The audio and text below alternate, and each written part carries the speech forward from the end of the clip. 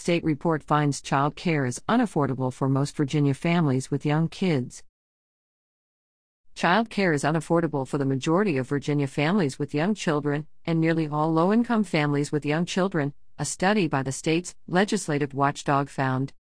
According to the report by the Joint Legislative Audit and Review Commission, child care is unaffordable for 85% of Virginia families with infants, 82% of families with toddlers, and 74% of families with preschoolers.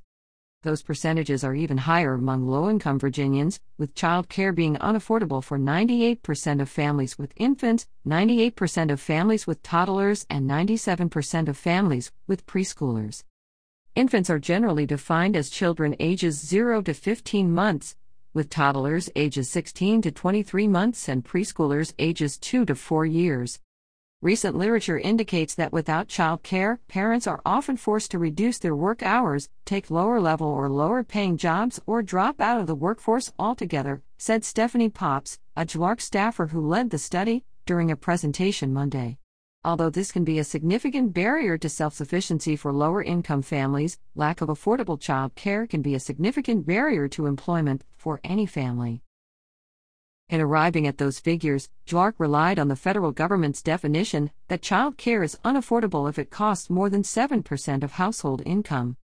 In some areas of the country, including the Northeast and South, child care can be a family's largest household expense, more expensive than even their rent or mortgage, the commission wrote. Statewide, researchers found Virginia families spend $100 to $440 per week per child on care, with the highest expenses found in Northern Virginia. Care is generally most expensive when children are youngest, both because parents tend to be younger and earning less pay and because required staffing ratios at licensed facilities are higher for younger children, who need more intensive care and supervision. Annual incomes need to be approximately 13 to 38% higher to afford care for infants and toddlers in child care centers, depending on the region of the state, JLARC wrote. These incomes would be necessary to afford care for one child. Higher incomes would be needed to afford care for more than one child. The situation could worsen. Pandemic-era expansions to a federal child care subsidy program expired this September 30th, and an additional $15 billion in child care grants to states that target low-income families is set to end September 30, 2024. Senator Tim Kaine, Democrat Virginia, has previously warned the end of the expanded subsidies could cause 80,000 children in the Commonwealth to lose their child care slots, in line with estimates by the Century Foundation, a progressive think tank. JLARC on Monday put the figure at 25,000 children. The commission concluded it would cost the state almost $320 million annually to extend all of the pandemic-era expansions. There's a significant gap between available funding and funding that's needed to continue to meet family demand for child care, said Senator Mamie Locke, D. Hampton, during Monday's meeting. So it falls to the General Assembly to meet this demand. Del Barry Knight, Republican Virginia Beach and chair of the House Appropriations Committee, said lawmakers knew it wasn't going to last and noted that Virginia's Democratic Senators Kaine and Mark Warner understand this is a problem.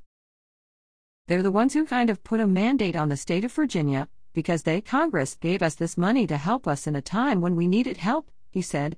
Sometimes it's hard to fund the problem and pull the plug on it.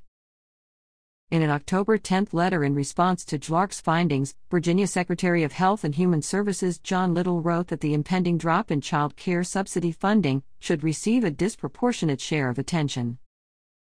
Little further said it was imperative that Virginia analyze the full ecosystem of child care programming and facilitate a more extensive dialogue around solutions that address the full spectrum of cost-driving factors. This review must include reducing regulatory burdens that impede flexibility and fostering discussions about private sector innovation to build sustainable capacity, he wrote. Additionally, increasing home-based care options and expanding opportunities provided by houses of worship and other community partners will be critical to expanding choices for families. While JLARC found that regulations do influence child care costs, it concluded that most of Virginia's regulations appear appropriate.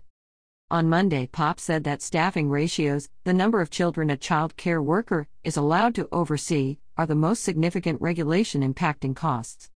However, when compared to staffing ratios in other states, Virginia's ratios were relatively similar to ratios in other states, she said. Currently, Virginia requires licensed providers to have one staff member for every 4 infants, every 5 toddlers, or every 8 to 10 preschoolers.